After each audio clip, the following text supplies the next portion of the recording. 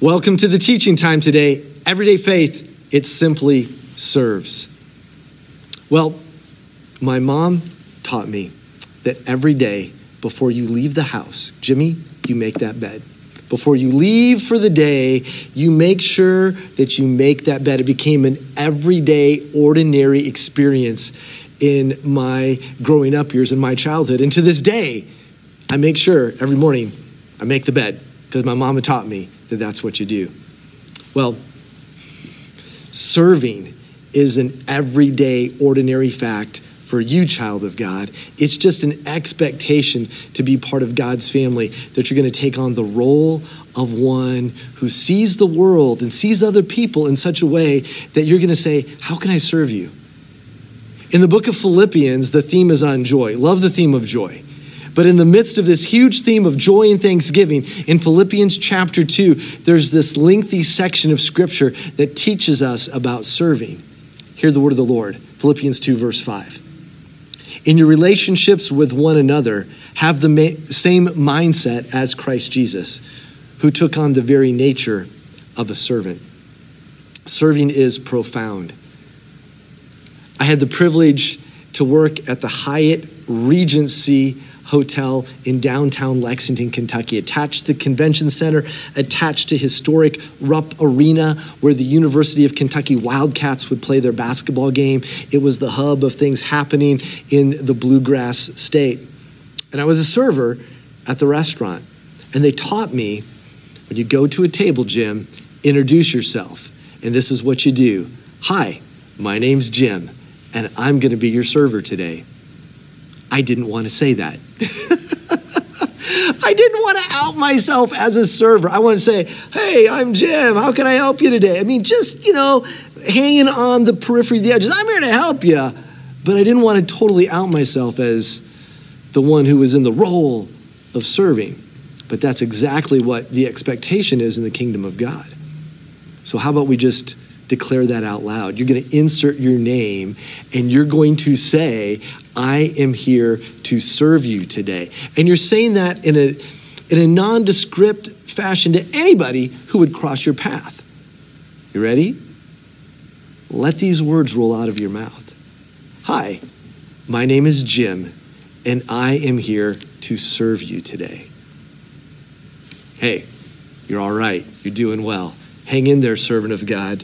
Well, to be a server at the Hyatt, they wanted to make sure you were experienced. You could only get a job there if you've had restaurant experience in that role before, because they're going to give you large sections, 12 table sections to be specific. So I'd worked at a couple other restaurants before, and I was overjoyed to get that role there at the Hyatt. But to do that job as a server, I had to get there at 5 a.m. to prepare for the 6 a.m. opening. It meant you had to get the coffee station ready. You had to get the ice in the ice bin. You had to set the tables ahead of time. You're going to stay later than the lunch rush to clean everything up. So you had to show up early to set up. You had to stay up late to clean up. And in the middle, you're doing all kinds of behind the scenes things to make sure that the eggs and the bagels and the lox and the bacon and all the good stuff gets out to people. And when you would arrive and you'd share that food with them, the server is the one who provides abundance and provides sustenance. Nobody eats unless somebody serves. Nobody's nourished. Nobody's fed. Nobody's taken care of in that restaurant setting until somebody serves. Friends, God is calling you into the role where you can provide nourishment and sustenance and a life-giving experience to others that God places in your path. If you will take on the fact that serving is actually joyous and you get I get to do this mindset about it. Well, there's another dynamic of serve that I want to talk about. Maybe you've played tennis or taken up tennis. When I began playing tennis, the one aspect of the game that I stunk at was serving. I could volley, I learned all kinds of aspects, but my serve was so wimpy. And if you figure out how to serve, when you serve properly, you can serve well over 100 miles an hour. And there's great advantage in the role of being the server. You initiate the action. You put things in play. You are the one who is expected to be victorious in that game, that match, that set, when you have the advantage of serving. And people who wind up learning how to serve well, it even averages 146 miles an hour. Friends, I want you to know that if you embrace what it means to be a servant of the King of Kings and the Lord of Lords, there is immense joy and there is immense advantage in being in that role. Well, it is Mother's Day weekend, so let's just spell out mom. And in spelling out mom, we're going to learn some of the dynamics of servanthood. The M, make yourself serve. It's expected that you wind up being, Jesus took on the very nature of a servant. Just make yourself have the mindset of a servant. Oh, there's an obedience factor. It says that Jesus became obedient even unto death, even to death on a cross. And there's going to be all kinds of obedience factors that are going to kick in when you wind up serving. We'll dig into that a little more. M, once again, there's a miraculous result. That when it came to Jesus, that at his name, as he was raised from the dead, there's a miracle, that every knee will bow and every tongue will confess that he is Lord and God. We're going to dive into how this plays out in our lives as well. Let's look at the role of the mother of Jesus, the individual of Mary in the New Testament. Now, God selected Joseph and Mary for a reason, righteous individuals. They were highly favored. But Mary's response when she was told that she was going to give birth to the very Son of God by the power of the Holy Spirit that came upon her, she said, I am the Lord's servant. May it be to me as you have said. She identified herself as a servant. So you know that she was raising her children in such a way that they would understand servanthood, that she was modeling that for them.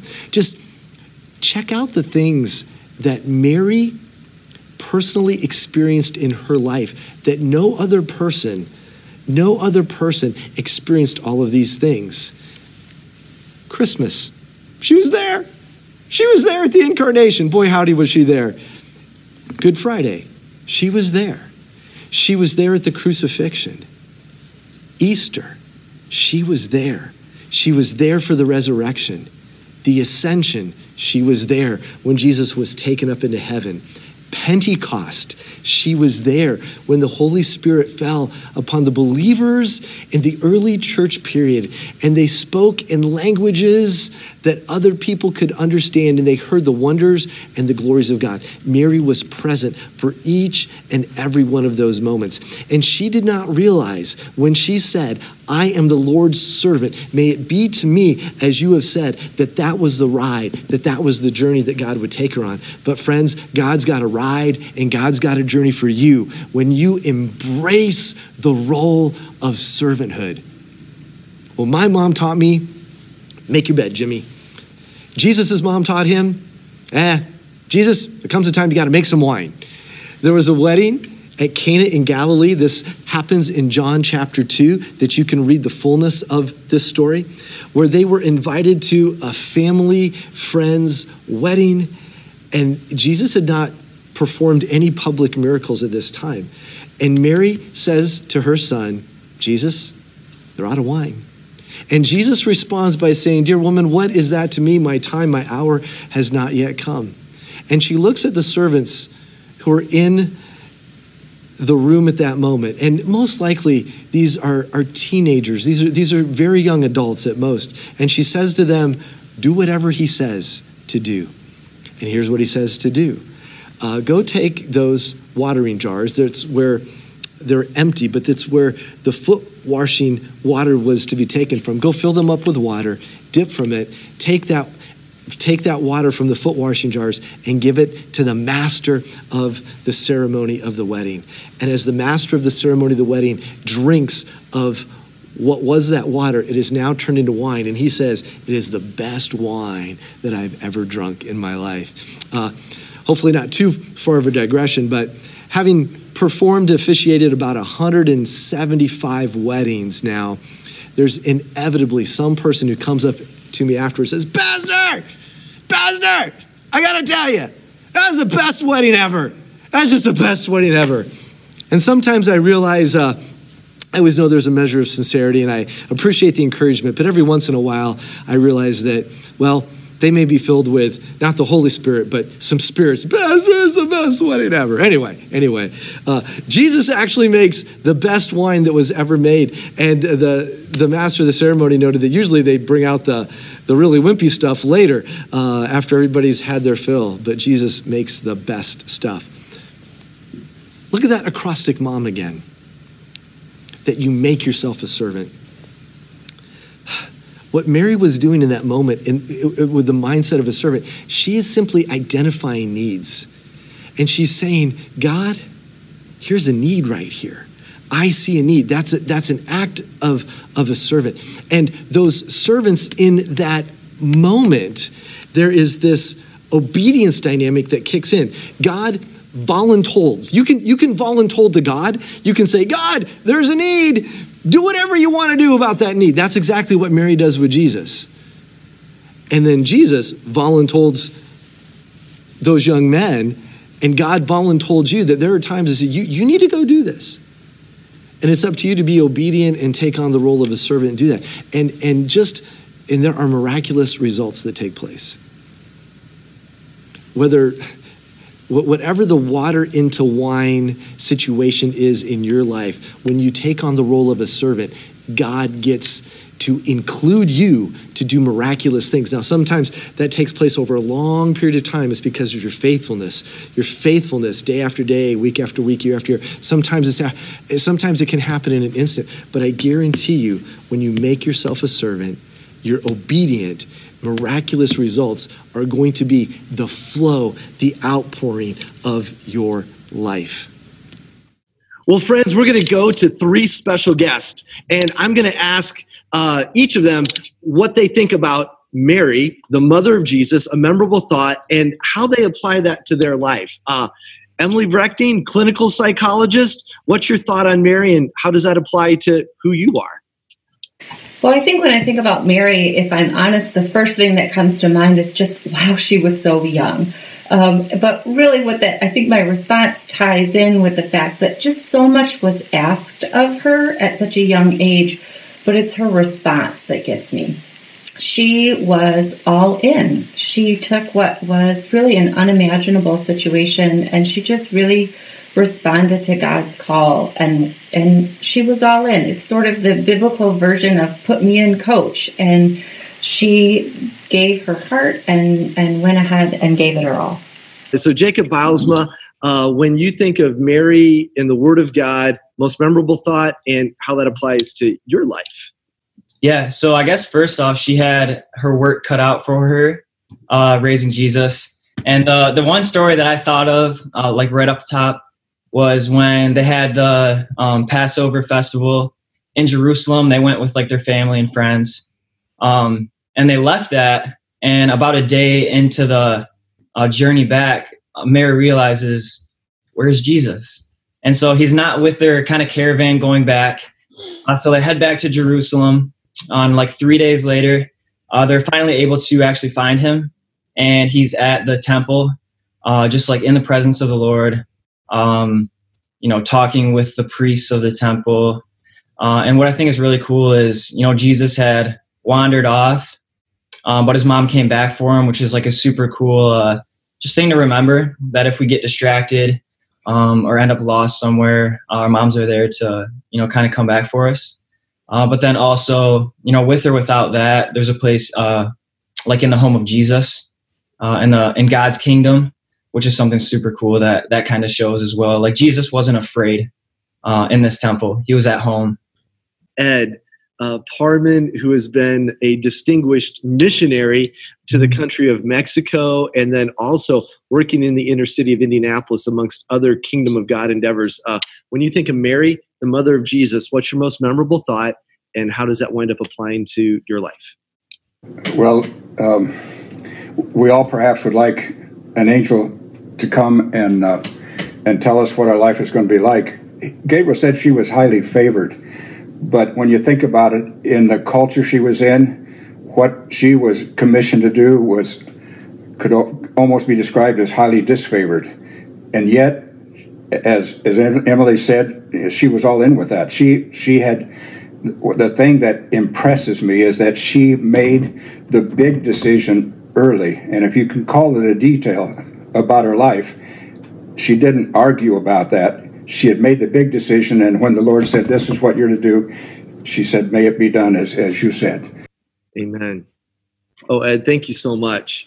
What happens in the atmosphere of your home, Emily, when mom gets served, and then on the flip side, when a mom is serving, what's the atmosphere of the home like? Yeah, I think I'm going to flip the order in my responses there. I think for a lot of homes, motherhood and serving go together in many ways. And so I think that's kind of a natural default. And again, I think one of the neatest things about having your kids get a little bit older is that they kind of grow into the sense of appreciation for all the things that are happening behind the scenes, right? They begin to understand the many things that are happening on their behalf. I think one other thing that maybe is a little side piece of the question that you're asking is, I think it's been really neat as my kids have gotten older for them to see me serve outside the walls of our house. So for us, that looks like serving within the church or some leadership positions that I have in their schools or some things that I'm involved with in the community. But I think for them, that allows them to understand the character of their mom a lot more and to really see how God has equipped me as a unique person. And so I think that service outside the house has been increasingly important for them to kind of get to see modeled. When my kids serve either me or they serve each other, that to me just feels like that moment of joy of, hey, we got this, we're doing this right.